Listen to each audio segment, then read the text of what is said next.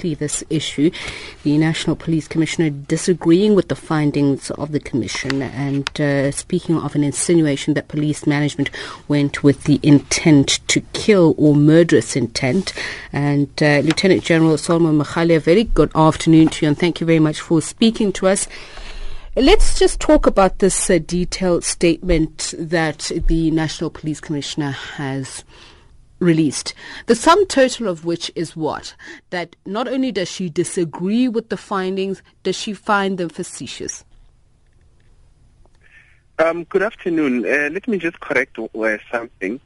Nowhere in the report does it say that management intentionally killed people on the 16th of August. What the National Commissioner was saying is that in the public discourse following the release of the report, there's been commentators, political parties, NGOs saying that management met secretly on the 15th of August 2012 and they planned to go and kill people. And that's what we are saying is not the truth. Lieutenant General, does the statement not say we strongly disagree with some of the content of the report, such as the insinuation that management went to work that day with murderous intent? If you read on, it will say that the disagreements that we have with the report, we will discuss them some other time. What we are saying is that the public discourse currently is that the report is saying management went and killed people, and we are saying that that is not the case at all. I never understood the report to say that, but I also find the choice of words by the National Police Commissioner rather interesting, the insinuation of murderous intent, because I never saw that in the Marikana Commission report findings. Why did she then choose that wording herself?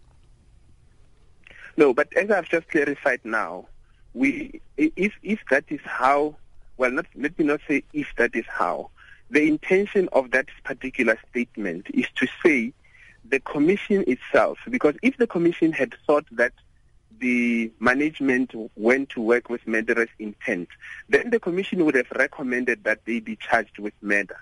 And there's nothing in the report that says they went to work with intention to go and kill people. But in the conversations that we've heard in the media, people are saying that management went and killed people.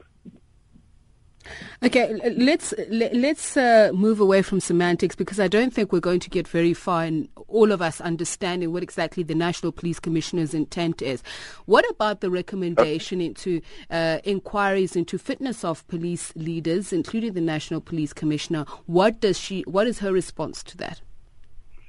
Well, her response is that before the end of this month, the President has directed that she addresses him with regard to those issues, and she will certainly do that as directed by the President.